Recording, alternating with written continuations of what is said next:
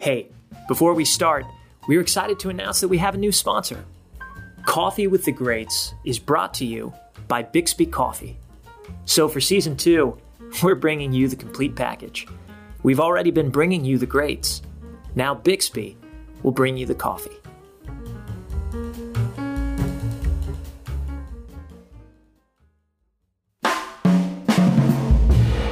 Welcome back to a whole new season of Coffee with the Greats, a podcast that asks living legends how they got to be great and what they learned along the way. If you're new here, thanks for the listen. You can check out some of the amazing conversations we've had with inspiring guests from Season 1, and be sure to subscribe so that the next episode will magically appear on your phone when it comes out. Today we're in for a real treat as we sit down with Bob Iger, Executive Chairman of the Walt Disney Corporation.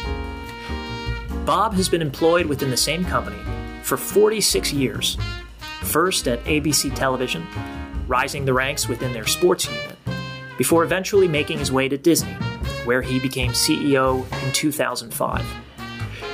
Bob has built on Disney's rich history of storytelling and innovation, with the acquisitions of Pixar, 2006, Marvel, 2009, Lucasfilm, 2012, and 21st Century Fox, 2019. Talk about some of the all-time merger home runs. He also created an ambitious direct-to-consumer strategy that leveraged Disney's unparalleled creative content across new platforms like Disney Plus and ESPN Plus. As we begin Season 2 of this show, I just want to share how excited, how grateful I am that this podcast even exists. It started as a personal father and son project and seems to be growing into something pretty cool. I don't know about you, I have a hard time reading magazine articles these days, reading any interview for that matter. I just want to sit down and listen, be there in the room. I don't need someone else editing for me. Well, that's what Coffee of the Greats has become, a private fireside chat with extraordinary men and women. Back to Bob Iger. I mean, what can I say? The truth is, he's a personal hero of mine. In addition to being a titan of industry, he's a devoted family man, very sincere and introspective. I mean, he sure seems to have it all. That includes a pretty impressive vocabulary, a great sense of personal style. I'm pretty sure he's in better physical shape than I am, despite the age difference. I'll stop myself right there, but I will say there's a good bit in here that I don't believe Bob has ever spoken about publicly. You're in for a treat, so sit back, brew up a cup, and enjoy this episode of Coffee with the Greats with Bob Iger.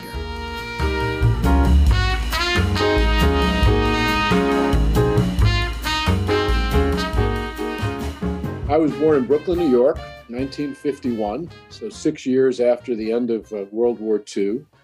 To a father who was a Navy man. He served in the Navy during World War II, and a mom who was a housewife, both Brooklyn born as well, and ended up living there till I was about 5, and then moving to the suburbs. My dad was able to buy a house on the GI Bill.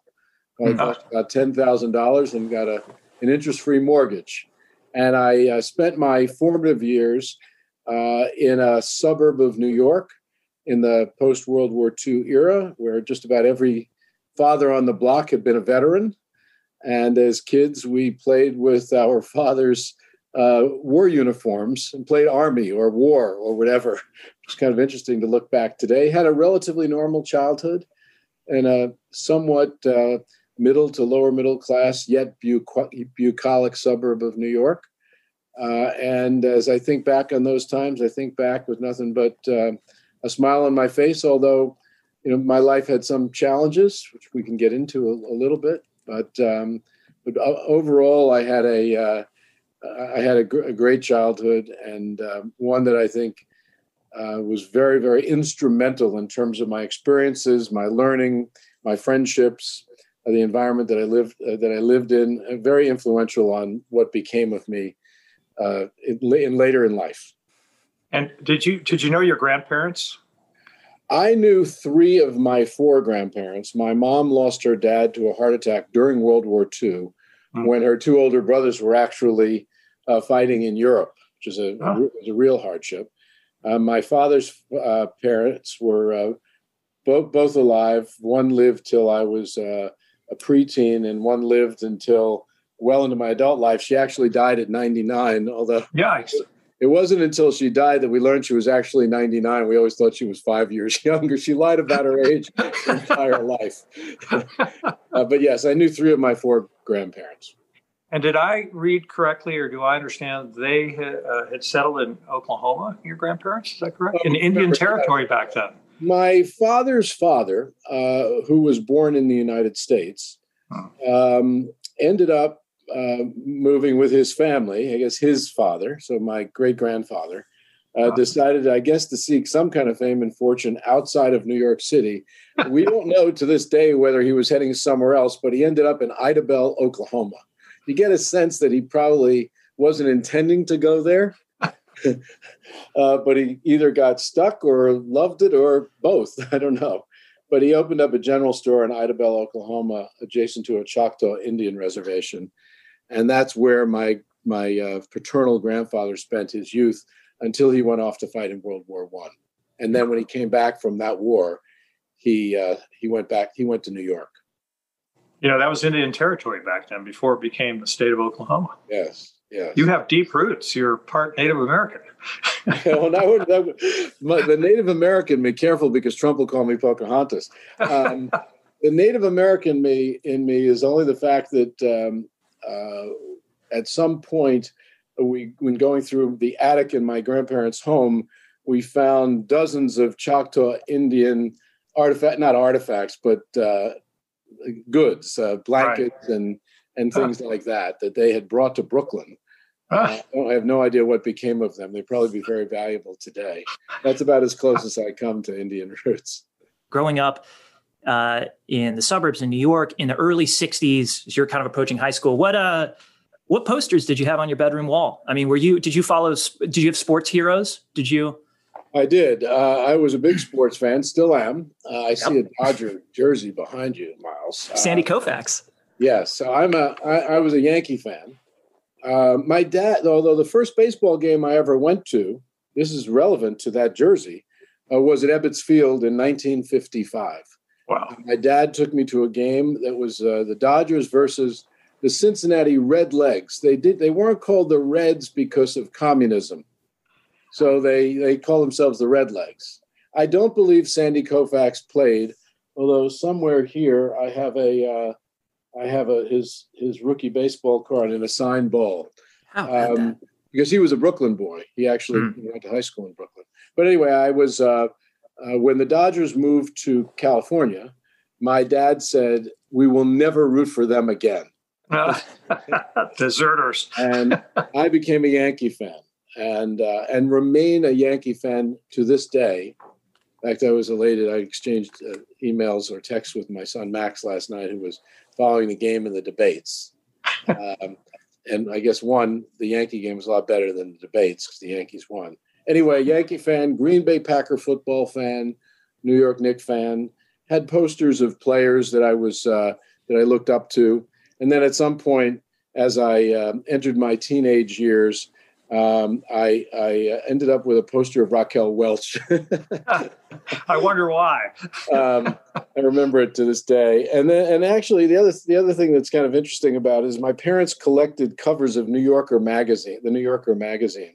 Oh, great! And we never quite figured out what to do with them. And then at some point, they decided they would wallpaper my room with them. So I had an entire room wallpapered in New Yorker magazine covers. Well, that's pretty highbrow for a kid, a teenager. Yes, I guess so. And I guess maybe that was their way of getting rid of the Raquel Welch. I don't know.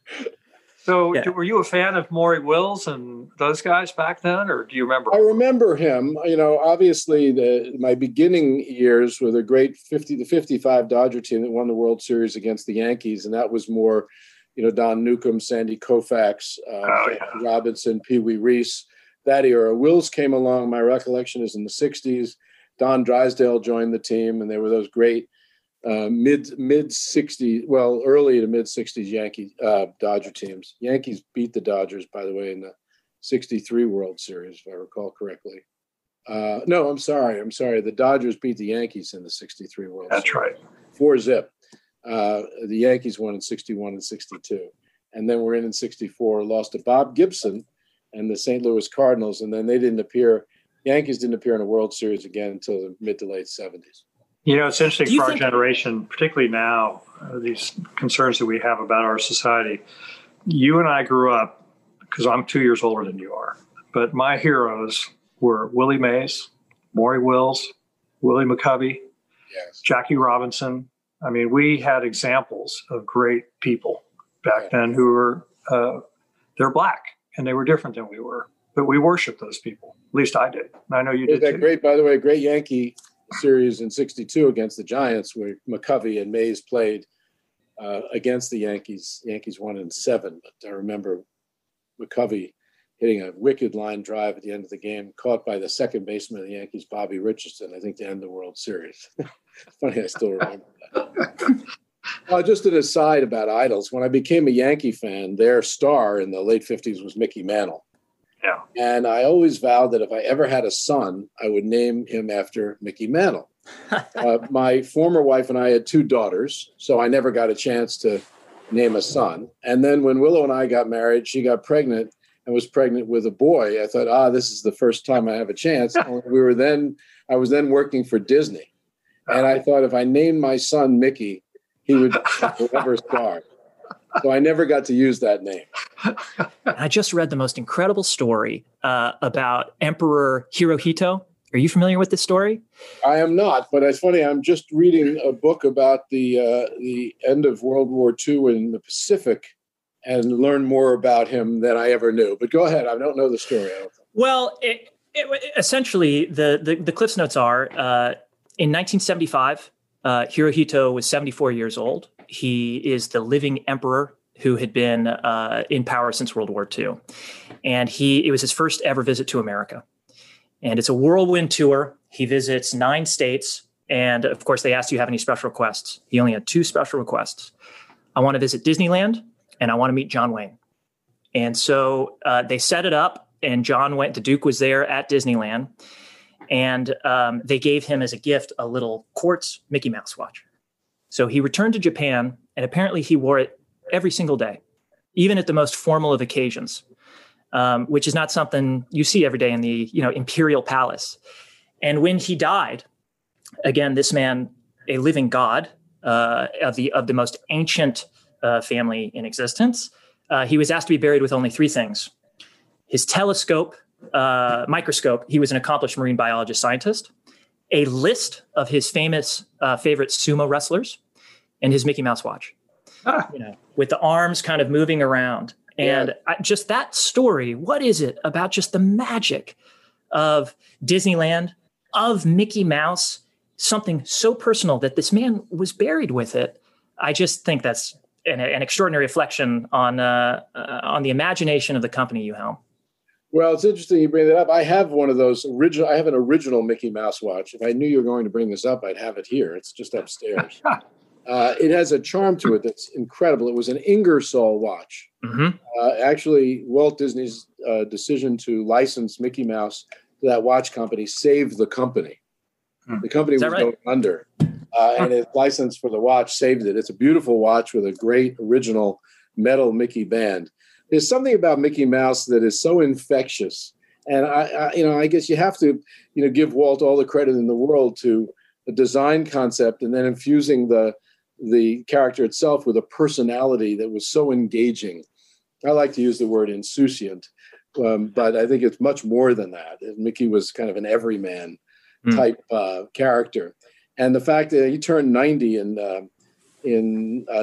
2018 and we had celebrations, and it's just staggered me in studying Mickey over 90 years, just how enduring the character is. Still number 1 licensed character in the world, just in terms of revenue spent on merchandise with a licensed character. Nothing is bigger, and it's big. Okay. I want to go back to your family because, as I understand, your uncle was a cartoonist. Isn't that correct? Jerry Iger, is that your uncle? Very good. Mm-hmm. And do you remember him at all, or is that I do. part of? I do. I remember him quite well. So my paternal grandfather had a pretty large family, and his brother was named Samuel Jerry Iger, and he ended up dropping Samuel and becoming Jerry. And Jerry was an artist, cartoonist, and probably began commercially, meaning doing it for a living in the 30s, and actually did quite well. So one of them was Sheena, Queen of the Jungle was his.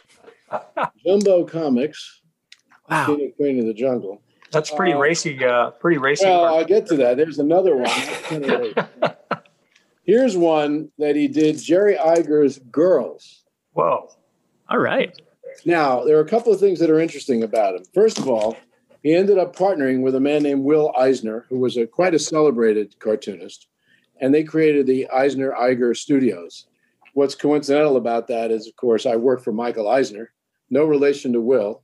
Ah. He was the CEO of the Walt Disney Company for 21 years, and there Eisner and Iger are back together again. And I called Will Eisner, who was still alive, he's since passed, and we got quite a kick out of the fact that he knew Jerry Iger, my great uncle, and obviously the connection to Michael Eisner. Jerry was a bit of a rogue. I think it's indicated, or you can get a sense of that from his taste in women, which is evidenced by his drawings. And I think early on, I went to his apartment in New York. He was very urbane, and I opened some drawers in a studio in his apartment, and I think it was probably the first equivalent of pornography that I'd ever seen. He draw a lot of women. It wasn't the New Yorker magazine cover. Yeah, these are not Hirschfeld sketches. Right, exactly. But I remember him well. He wore zoot suits. He wore pinstripe suits, and he had a mustache. And he was quite citified, or he was, I guess, the playboy of the family. Bob, can you kind of take us into, in your late 20s and early 30s? What did your professional life look like in your mid 30s?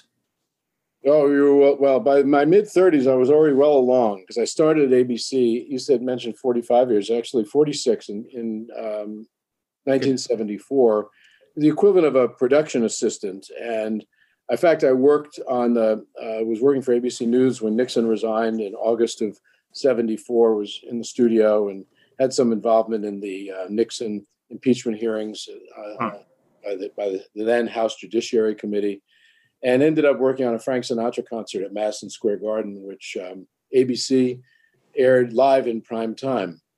And that was produced by Roone Arledge, who was then head of ABC Sports, and Jerry Weintraub, who was a famous Hollywood producer. And my connection to my ability to, not my ability, the opportunity to meet Roone and the sports people ended up bringing me to ABC Sports from where I had been, which turned out to be just an incredible stroke of luck. And so I started working at ABC Sports sometime in the mid-'70s and worked there through and after the 88 Winter Olympics in Calgary, Alberta, Canada.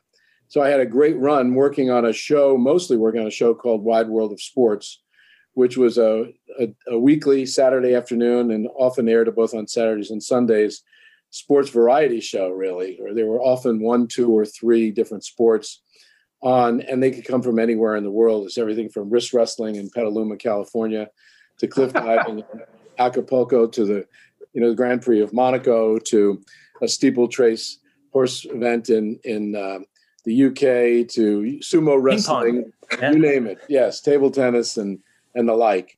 And it was quite a program in terms of both its appeal, its ambition, and its impact on people, including me. And the ambition is the important part, because if I could describe Roone Arledge, who I worked for 10 years, and he worked for me for 10, which is also interesting. When you're in a way, your mentor becomes your subordinate, so to speak, although I'd never dare use that word to describe him. I guess I just did. Roone was ambitious in an extraordinary way, meaning he had big goals, big dreams, big ideas, and often didn't let anything get in the way of him fulfilling them or pursuing them. And I talk about him and the quality of being a perfectionist and relentlessly pursuing perfection. There was that too, but he was such a big thinker, and he just never let things get in the way of him essentially carrying out what his dreams and wishes were. Quite something, an amazing influence on me at a very, time when I was fairly impressionable. So by the time I was in my mid 30s, so born in 51, so we're talking about mid 80s, I had graduated. I think by that point I was already a vice president at ABC Sports. I know that I was. That happened, I think, in 83 or 84. And ultimately ended up coordinating a lot of our coverage of the Olympics in Calgary and other places. And then from there, I was plucked out of sports by the gentlemen who were running the company, and they sent me to California to run ABC's entertainment operation, which was an interesting one because I had never read a script in my life. I had just sports television background. That was it at that point. But they really believed that I had what it took, at least in their opinion, or I had what it takes. And they gave me a shot, which is also interesting because I talk often about how we overvalue experience and undervalue talent at times. Typically when we hire or when we promote, we look for experience first. Of course, you want to look for talented people, but it often gets in the way. Our emphasis or overemphasis on experience often gets in the way of identifying great talent, who you tend to be a little bit more cautious about if they don't have the experience. Right. And I was my success or the opportunities I was given was the result of the opposite approach, which is bet on what they perceive to be talent and worry about experience less. So no experience in entertainment, never read a script, and suddenly I'm running ABC's primetime business, which is all about scripted dramas and comedies. But as I gather, Roone was really big on, it can't just be a great sporting event. The larger narrative, the entertainment, the compelling aspect of it that he really was a perfectionist in and kind of imparted on you. I mean, the nuts and bolts of all of it is compelling storytelling. Yes, he used to talk about, the beginning of Wide World of Sports started something like this, all of a sudden, the thrill of victory, the agony of defeat, the human drama of athletic competition. I think it started with the human drama of athletic competition, the thrill of victory, the agony of defeat. He looked for a story in everything. And what he really looked for was a story that had a particular personality at its center. He really thought that the secret to engaging sports fans was telling great stories or identifying great stories and showing them to the public. And one of the ways that he did that was he scoured the world, not just for events, but for interesting athletes, and made sure you cared about the athletes before you watched them in competition. So if we were preparing for an Olympics in Montreal, Canada in 1976, he made sure that you knew who Nadia Comaneci was, even though she was an obscure Romanian gymnast, so that when she ends up competing and gets a 10 in the Olympics, you care about her not just for the performance, but you know who she is as a person. And that connection that he always made to the human being behind the achievement was very powerful in terms of his storytelling exploits. He was just amazing in that regard. So that's sort of a bridge to entertainment, right? So you weren't in the complete darkness there. You hadn't read a script, but you understand what compels people to pay attention, and that seemed to be a good step forward. And he always sought to identify the essence of a great story, find the great story. And it's true to this day, really, at Disney, when we tell stories, we often, Walt Disney was once asked, "Hey, who do you make movies for, Walt?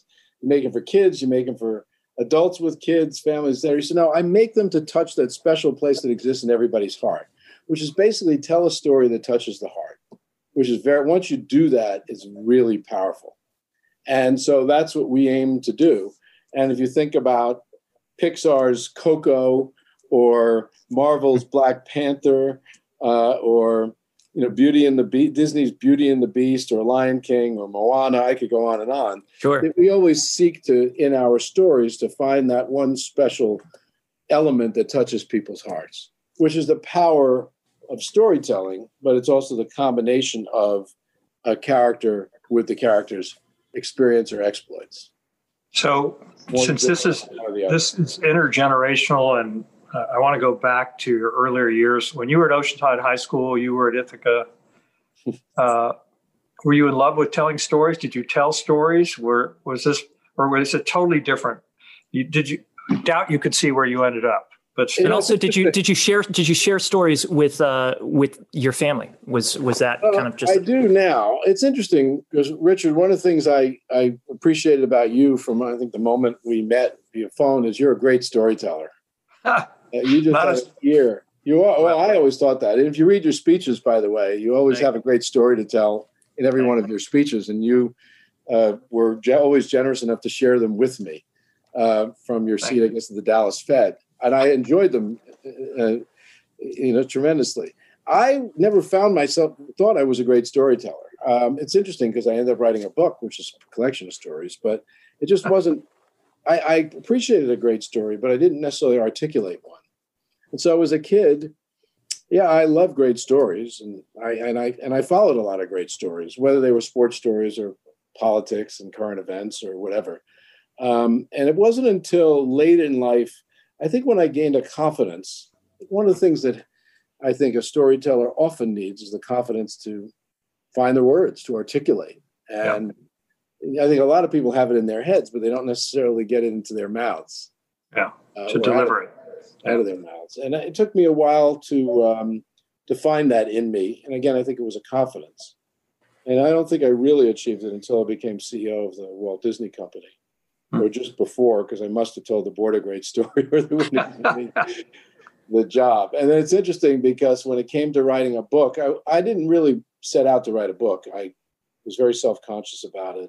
Thought, for the most part, guys, particularly CEOs who write books, are just on ego trips. And I had a friend in the publishing business, who's actually a great agent, a literary agent. She kept saying, "You have a great story to tell." And I said, "Well, tell me what it is." And she said, "Well, I'm going to put you in front of some people in the business and let them draw it out." So next thing I know, I'm meeting with a group of people from Random House telling stories, and they were enthralled. They said, "Well, that's the book." It's fantastic. And you've also said that you're not entirely keen on business books and business leadership books, that you've said you find them a little bit dry. I find the collection of stories, just your life story, is extraordinarily compelling. And that's the content a young guy like me needs, as opposed to, another book by Jim Collins, good to great. Well, it's nice of you, Miles. The reason for writing the book, was just to impart what I learned along the way to younger people coming up. And I didn't want to presume that everything that worked for me would work for everybody. But to the extent that I could at least teach a few lessons in it, in terms of basically describing what my experience was, what worked, what didn't work, how I got where I was, I would be giving back in some form. And what I really set out to do was to tell a collection of stories. If all I was doing was writing a business book, I had no interest. And so that's what I tried to do, was just tell the story that was really my life, but it really is your life is a collection of chapters, and each chapter is its own story.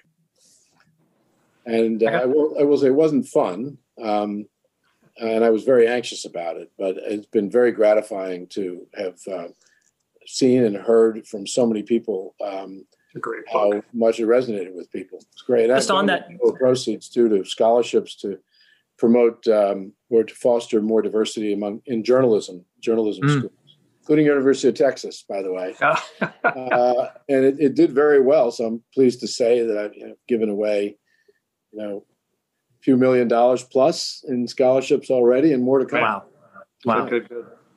Can I just ask, before moving on from the book, what actually did surprise you most after it was out? You went on a little bit of a press tour and all that. For someone at the helm of Disney who, what it's like to move content, but on a personal level, was there any aspect that just kind of surprised you about actually publishing a book? Still does, by the way. Look, I was CEO of the Walt Disney Company for 15 years, one of the most known and admired companies in the world. You'd think that sitting in that job that long would raise your profile, or at least establish a profile that was, fairly big, well-known, et cetera. Not that it matters, but just fact of life. The book elevated that tremendously. It almost like it put my profile on steroids. I did not see that coming. And I think it's the result of the fact that people just genuinely like the book.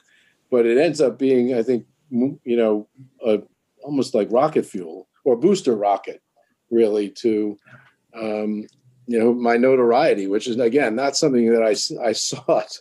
Well, I didn't write it for that reason, but I'm surprised the number of requests that I get, people who want to talk. And did it make you feel uncomfortable, Bob, at all? Or? Well, I think yes, initially, because I got tired of hearing myself talk, and I sounded so self-important. I didn't really like that. At this point, I've kind of gotten used to it. And I'm just actually now, it's the only thing tricky about it is juggling the requests. And they're numerous. Better to be in demand than to not be. I guess. But a busy person being in demand isn't necessarily a good thing. Yeah. Coffee with the Greats is brought to you by a truly great coffee, Bixby Coffee. Bixby Coffee is roasted and shipped the same day you order it for the freshest, most convenient coffee you can find. Now, I genuinely believe Bixby is the perfect coffee to brew at home because I founded the company. And over the years, we've worked very hard to perfect the home coffee experience.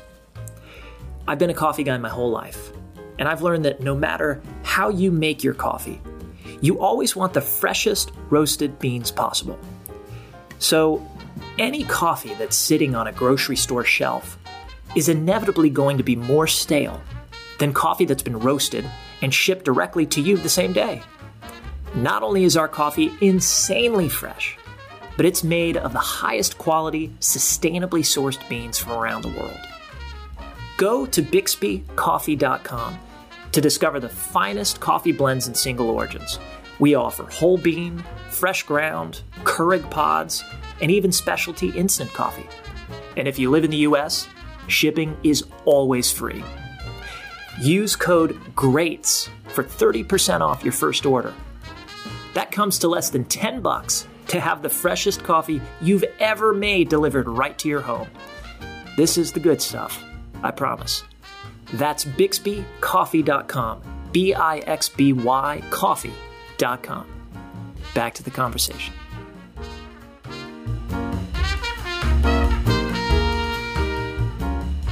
I want to ask this question because all these magnificent steps along the way, all the great acquisitions you made when you were at Disney and the success you've had, there had to be moments of self-doubt along the way. And I wonder if you could just walk us through one or two where you thought either I can't do this or, man, I've screwed this thing up. Which it doesn't appear you screwed many things up, by the way. Or any things for that matter. Well, that's nice of you. I've made mistakes. That's a really interesting question because, first of all, I'm a human being. And all human beings, I think, at some point have to question something about themselves or question themselves in terms of whether they're able or capable or whatever. And I know along the way that happened a number of times, particularly my more formative years where I was often given jobs that were so far afield of what I was familiar with that I had some self-doubt for good reason as to how I would perform in them. It never stopped me from saying yes to them, from stepping up and accepting the responsibility, which is a lesson I try to teach people, is if you're asked, say yes, even if you have some self-doubt. And work to prove that you're wrong, that your self-doubt is, not, well-founded. Once I had the opportunity to pitch the board on becoming CEO, I had developed enough confidence in not only my ability to manage the company, but the direction I thought the company needed to go, that I really did not suffer from self-doubt at all. If I did, I think it probably would have resonated with the board and it would have been more of a liability than an asset. Right. So I didn't really have that. And then I was so certain of the strategy that I had designed and wanted to deploy that I set about doing it right away, which started with the Pixar acquisition. Well, there's some other steps along the way, but mostly Pixar. And that worked very quickly. And once that worked, it served as even more not only a confidence builder, but proof of concept that maybe this strategy works. And so I don't really remember looking back and thinking, oh, wow, now we've blown it, whether it was Pixar or Marvel or Lucasfilm. I'd say, the Fox acquisition was much more complex, much bigger. And there were times that I, worried about the complexity of it all and the ability of our company to manage a substantially larger footprint, more people, more places, more businesses. But we had put together a team of really great people, and I knew it wasn't just me. And I had all the confidence in the team to make the acquisition work. And we brought great people in from the company we were buying. So I actually, Richard, I must say, I don't have, in the last 15 years anyway, if you go back to 2005 when I stepped into the role as CEO, I don't really recall moments when I thought, wow, have I really just blown it, or am I going to do it? Yeah, good. Hey, Dad, what about you? Did you face personal doubts like in your first 2 months at the Fed? Did you ever feel like, whoa, I'm a little over my skis here? Well, this isn't about me. This is about Bob. I know, but I'm curious just in your question for your own. Yeah, well, it really was. It took me into a different realm. I didn't have any doubts because I remember Alan Greenspan telling me to speak to the truth, and I spoke the truth as I saw it. And I also had different people I contacted to get inputs. One of them was Bob Iger, by the way. So having been introduced, I think, Bob, it was one of your directors that introduced us, and Fred Langhammer, I think it was. Yes. And so if you have bigger brains behind you, brains like Iger's, then you feel pretty confident you can pull things off. So, no, I really didn't. There's times when I bit things off running for the Senate, which I was terrible at and shouldn't have done, but I learned a lot from, where I really realized halfway in there I had made a mistake and I wasn't going to do well. But that's as a younger man. So now late in my career, I had a lot of people I could draw upon and take ideas from and listen to. And one of them is the person we're talking to. Richard, you said something that we should all pay heed to or note about speaking the truth. One of the things that my dad left me with, actually, he wrote it in a yearbook of mine when I was really young. He quoted Shakespeare, "To thine own self be true." Be true, yeah. Which is just an incredible set of words. And I speak about that often. You have to be authentic. You have to be genuine. You have to speak the truth, not only to others, but in a way to yourself. Be who you are. Don't try to be something you are not. Well, that's Oscar Wilde says, "Be yourself," because everybody else is already taken. And managing people is complicated because people are complicated, and no two people are the same. And managing creative people, I think, is particularly complex for a couple of reasons. One is that they are pouring their hearts out to you when they write or shoot or edit or act in something that emanates from within them. It is often very, very of them, meaningful to them in visceral ways. And unless you are amongst them in terms of a creative force, you don't quite appreciate that. So when you manage them, you have to do so with incredible empathy. And it's hard because often you're not going to get what you want. They have specific ideas about what it is they're creating, and they don't really want to hear yours. Or you have a completely different opinion about what they've made in terms of whether it's good or not. And it doesn't really matter what you think because it's theirs, and they have strong feelings about it. And I think often what people who manage creative people do is they get very frustrated, almost to the point of being disdainful, and lose their ability to be empathetic and realize, hey, that person who just pitched me that idea or showed me their movie, that's really from within them. That's very important to them. So I try to remind myself of that all the time, because one, it means I'm not going to get everything I want from them, and I shouldn't try. Secondly, I have to be incredibly respectful and not let disdain cause me to lose respect, and patient, and truthful.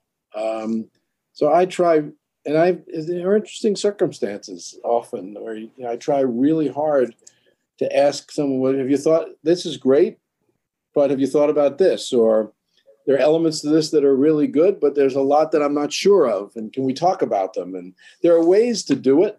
One, by the way, one very valuable lesson I learned early on is never go small, never be trivial. Often what people do, or managing creative types, is they go small, meaning they look at little things, nits, because they think in doing so, they prove to the creative entity that they have an eye, that they have a keen eye. It's catching a typo. Yeah, it's the worst thing you can possibly do. Because the creative person normally will think, that's it? I mean, they care about the color of the hair or whatever it is. Like, come on. So I never do that. I often, by the way, sometimes I have small notes on things, but what I'll do is I'll try to stay more broad picture or big picture and more macro. And then when I'm done, if I've gotten anywhere and they're still talking to me, I'll say, I got a couple of other small things I'd love to discuss. I'll send you an email or we'll talk down the road, that sort of thing. That's good. Good management. It takes, look, I've been managing, or I should say working with is maybe the better way to put it, because I try to be a partner. I've been working with incredibly talented creative people now. Oh, wow. I mean, certainly in the entertainment business since 1988. That's a long time.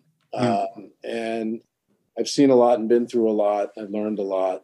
And I like to think that I'm viewed more as friend, not foe, and more as partner than adversary by these people. It doesn't get you any, by the way, being an adversary doesn't get you anywhere. No. But if you're... all that the debates last night. Yes. Well, we can talk about that too. But if you're a corporate type, a bureaucrat, or just a pure business person, and you get in there and try to manage creative processes and creators with a heavy hand because you feel that that's your responsibility, good luck to you. Yeah, good, great.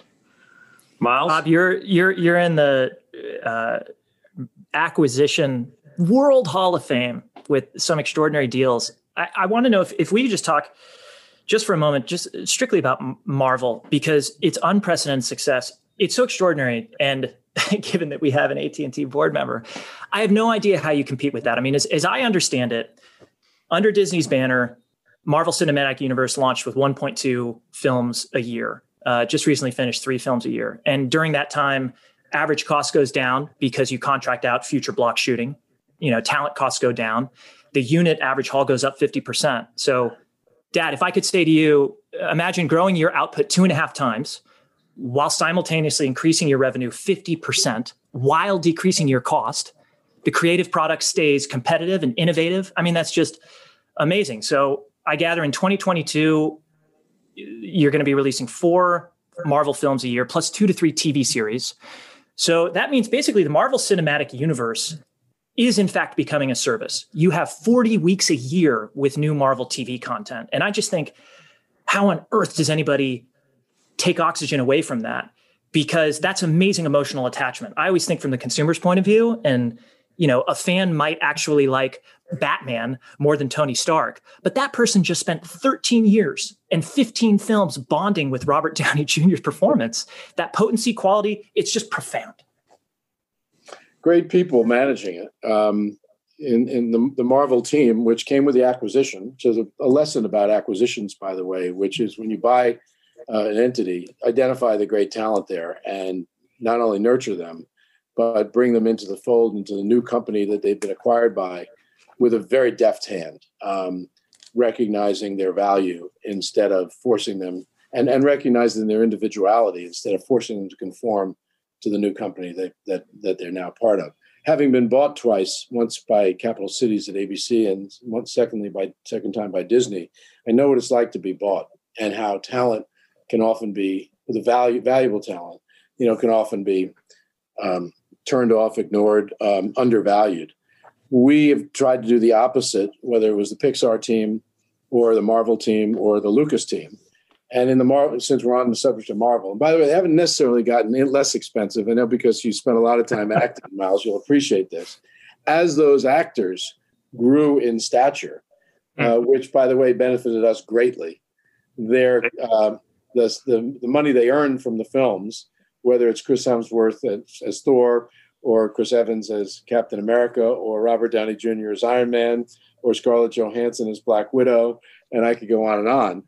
They get paid as their popularity and the success of the films they're acting in has risen. And we're fine with that, by the way, never disdainful. I like the fact that they are making a lot more money because it means that we're making a lot more money, thanks in part to their performances. Anyway, we've had great people at Marvel, Kevin Feige and Lou D'Esposito, who ran the Marvel Cinematic Universe business and now running television for us, get the essence of the brand, the essence of the characters, know how to create great partnerships with directors and make great movies with them. And it's just working. It's one of the, I've had a lot of things to appreciate in terms of achievements over the years. And it's one that I appreciate. It's right up there in terms of achievement, that buying Marvel and seeing to it that it thrives and then some, or that it has, you can't say thriven, that's thrived so much under Disney. It just feels great. It's one of the great franchises of all time. And just to answer your question, Miles, what makes me sick is Tim Ewing and I bought the junk bonds when Perlman was getting involved. And Bob, I don't want to confess this to you, but we sold them very early, way before you all got involved, because we had a little bit of a profit. If I just held on to them, I'd own the damn computer that we're speaking through right here and the company that makes it. Yeah, well, a man named Ike Perlmutter ended up controlling Marvel. Yep. Big fight with Carl Icahn to get control of it after Ronald Perlman, his ownership fizzled out. And It was Ike that we bought Marvel from. And Ike did extremely well in the transaction. That's another thing. I like the fact that the people we bought these companies from did really well. So if you look at Steve Jobs and he owned half of Pixar, and that was a $7.3 billion acquisition. So he converted his $3.65 billion in Pixar to Disney stock. And that $3.6 billion ultimately became worth well over, I think, $13-14 billion. Lorene Jobs has since sold off a bunch of it, but they did extremely well. Ike Perlmutter, who controlled Marvel, did extremely well. Not only held on to Disney stock, but bought more because he recognized the value of the combined entity. And George Lucas, and now his wife Melody Hobson, because George owned all of Lucasfilm. That's it. But what George did was an incredible story. No partners, no debt. Owned all of Lucasfilm. Never gave away any of it because he never had to, and did extremely well. I think he got Disney stock in the 50s, and even in the pandemic, it's now in the 120s. He got it that was a transaction at the end of 2012. So that makes me feel great too, that we've served the shareholders of those companies that we bought really well, which was part of my pitch to them, by the way, in trying to, because in all three cases, none of them were for sale. I tried to convince them that selling to Disney would be a good thing. And I think I turned out to be right. You were right. Can we switch just personal a little bit? Want to be sensitive of your time. Bob, I understand you are passionate about two wonderful ancient tools, bikes and boats. Can you tell us about bikes and boats? I don't talk about boats too much, but okay. Living in Los Angeles, by the way, is great when it comes to biking because you can't beat the weather, Miles. And it beats Dallas, right? Yeah. So long as there aren't fires. So I go out. True, I can go out. I did this morning. I left my house at 6:15. It was dark. Rode with a friend. Did about 23 and a half, 24 miles along the beach to Venice and back. And I do it. I exercise for vanity and sanity. It makes me look better. It makes me feel better. And I over the years have discovered that a good bike can be a motivating tool. So not that I've ever lost motivation to exercise, but buying a new great bike, which I fortunately have had the ability to afford, always sort of gets me to the next level. So I've got a great. Do you have a conversation with your friend as you bike? Do you listen to music or just? We talk when I ride with friends. We talk. We it's a serious. Like, it's not a Tour de France ride. I'm going to be 70, so I try to honor that in my body a little bit. But it's a good hard ride. We talk about the world and life and looking at waves and et cetera and so on. So that's in fact, I just had new tires put on, got it yesterday. Today I rode it. It was like riding a new bike, made me feel great. And I have a great bike. That's great. And it won't be a commercial announcement. And then I grew up in Oceanside, New York, which was close to the Atlantic Ocean, and loved sailing. And somewhere along the line, got a Hobie Cat. Oh, yeah. Early later in life, and taught myself how to sail. It was almost suicidal. Those things are very fast and very unstable. Yeah. And I learned the hard way. But fortunately, I was young, and I graduated to... ultimately, I owned a Hinckley, which was a great Maine-built boat, beautiful classic sailboat. And then a few years ago, my wife and I were fortunate enough to be able to afford building a bigger boat. And so I've got a lovely sailboat that I enjoy a lot. Not enough, by the way. I don't use it enough, but that I actually can take the wheel of and escape my daily frets, to quote a Walt Disney phrase about Disneyland. You realize how small you are in the universe when you're out in the open ocean. And you mentioned the Hobie Cats, how perilous it can be. But I think it's also, don't you think it's a great character builder, or at least restorer? Yes, because you're really, the elements are in control. You're not. Right. Reminds you. You're right. It reminds you of the, I don't know, size that a human being is only so big and so strong. Not a superhero. Yeah. Well, I love it. It is when you take the wheel of a sailboat and you turn that engine off. You're in a way you're turning your mind off to a lot of distractions too, and you have to concentrate on the elements and what a sailboat can do in the wind. There's some great writing on it. Roger Angell wrote a great piece for the New Yorker at one point. Even John Kennedy gave a great speech before an America's Cup in Newport about sailing in the sea, which is great too. One of the great, going back to the ocean. If you ever want to read, I think the classic, it's Chichester's Sailing Alone Around the World. Yes. Mm-hmm. That's a great book. Yeah, I've read anything I can get my hands on, including the Patrick O'Brien series about the British sea captain during the Napoleonic Wars. And I not all that long ago read Horatio Hornblower. Anything I can read about boats and sailing, I do. Fantastic. And it's such an ancient, when you're alone with the elements, it's the way they've been doing it for hundreds of years. I mean, I even watched Moana yesterday morning with my daughters, and You're welcome, I should say. Thank you. But Bob, you also, can you just tell us a little bit more? Because given that you're the same vintage as my dad certainly doesn't keep up contemporary music playlists.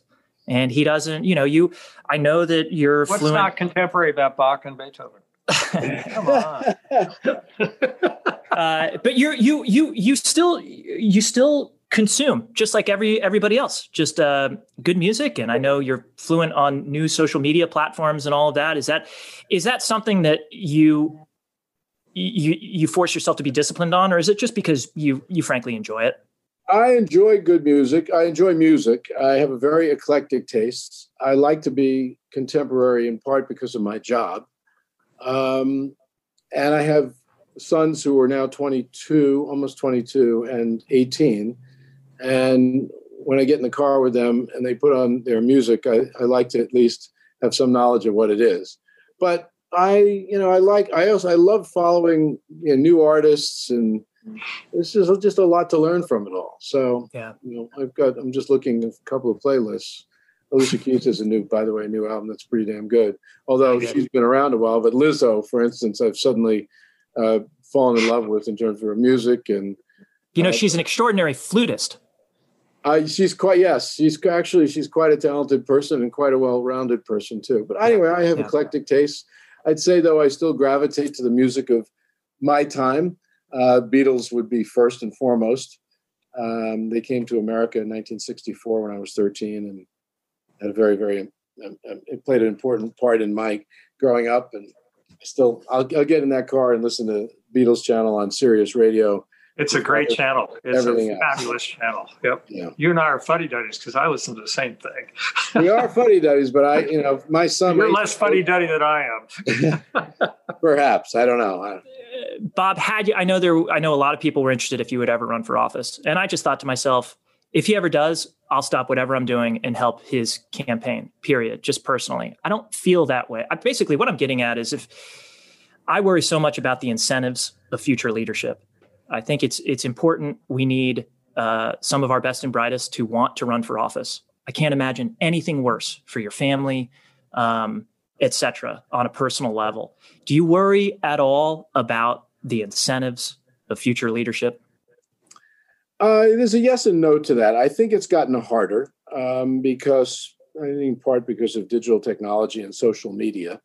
Right. There's nothing genteel about it anymore. No. It's far more mean-spirited to the point of being almost gut-wrenching. And I think it's far more disruptive to people's lives because just about anything can be said about you and they will say it.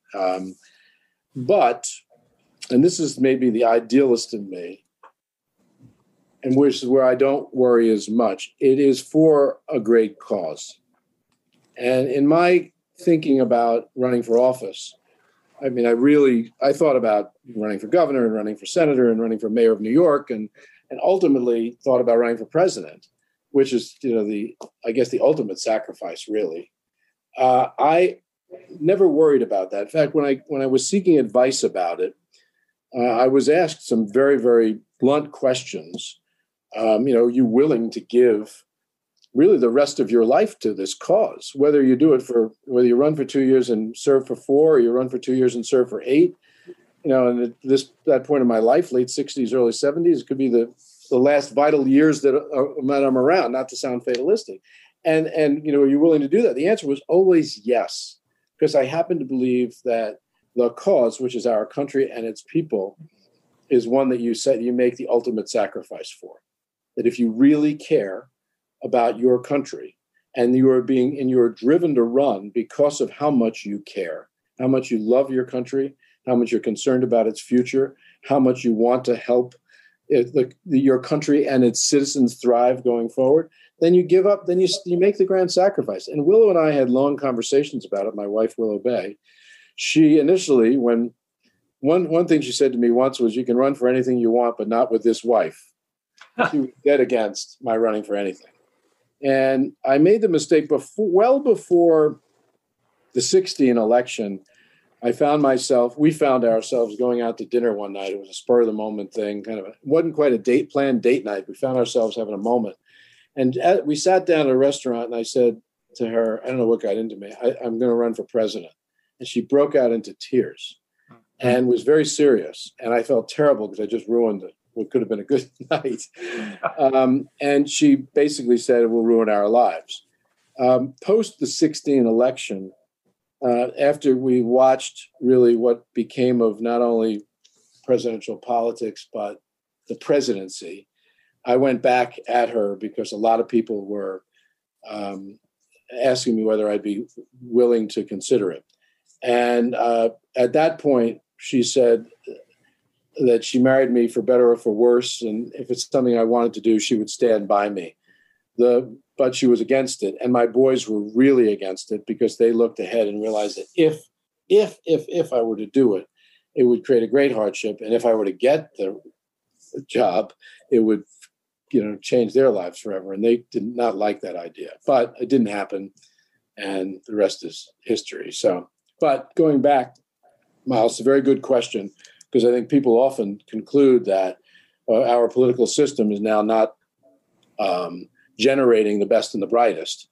I hope, with all idealism, that it will and it should, because we need the best and the brightest to figure out, what's best for our country long term and what direction this company needs to go. What do you tell your boys about decorum and the things that we've now seen almost evaporate in the political world?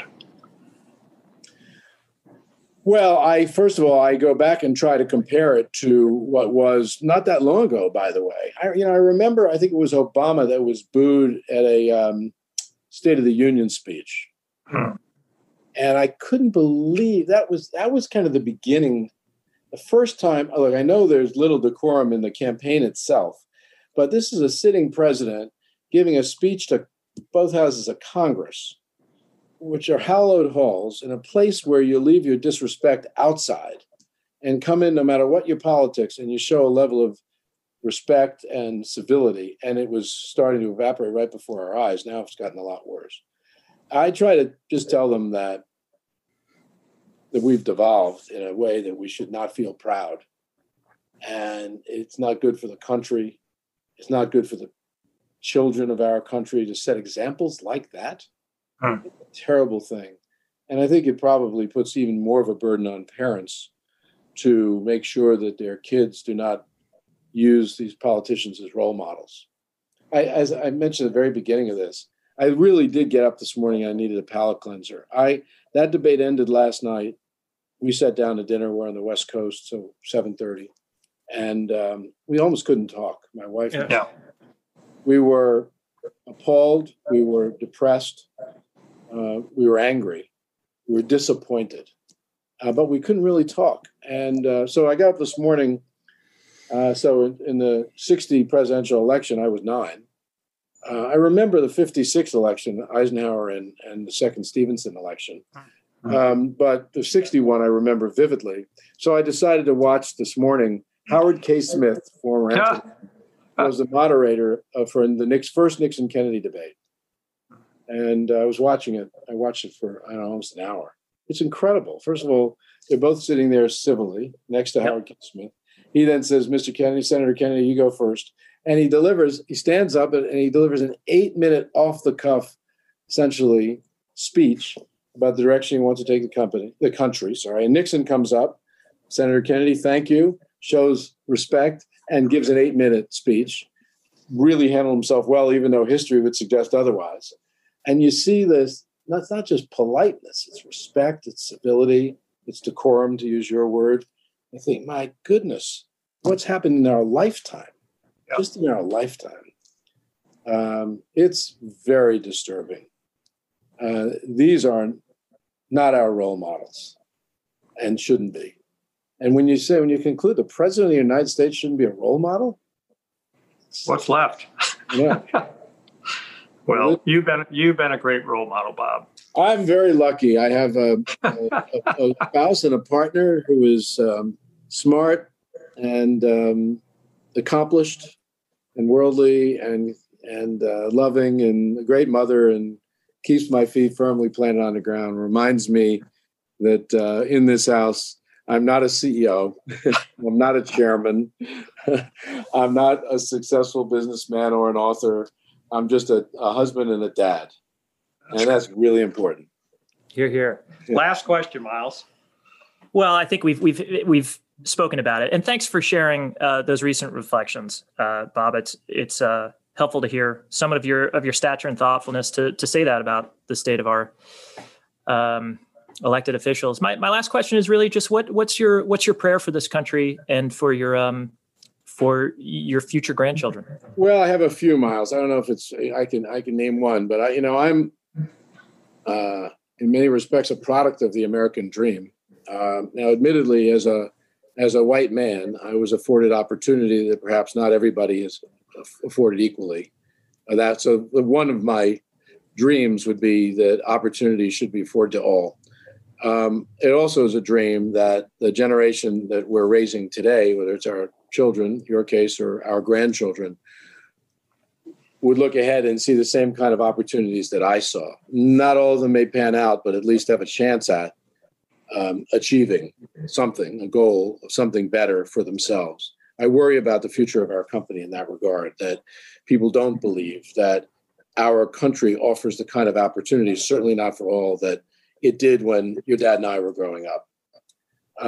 So that would be my biggest dream. Opportunity for all equally, and the ability to look ahead with optimism that there is opportunity. You still have to obviously perform in order to achieve it, and have some luck as well. But I think that would be the number one goal. I worry about the health of our world from an environmental perspective. I don't think that we can create opportunities for people without protecting the world that they live in. And that would be number two. Well, here's hoping those prayers are answered. Yes. Anyway, that's about it. Nice to see you. Thanks, guys. Bob. Thanks.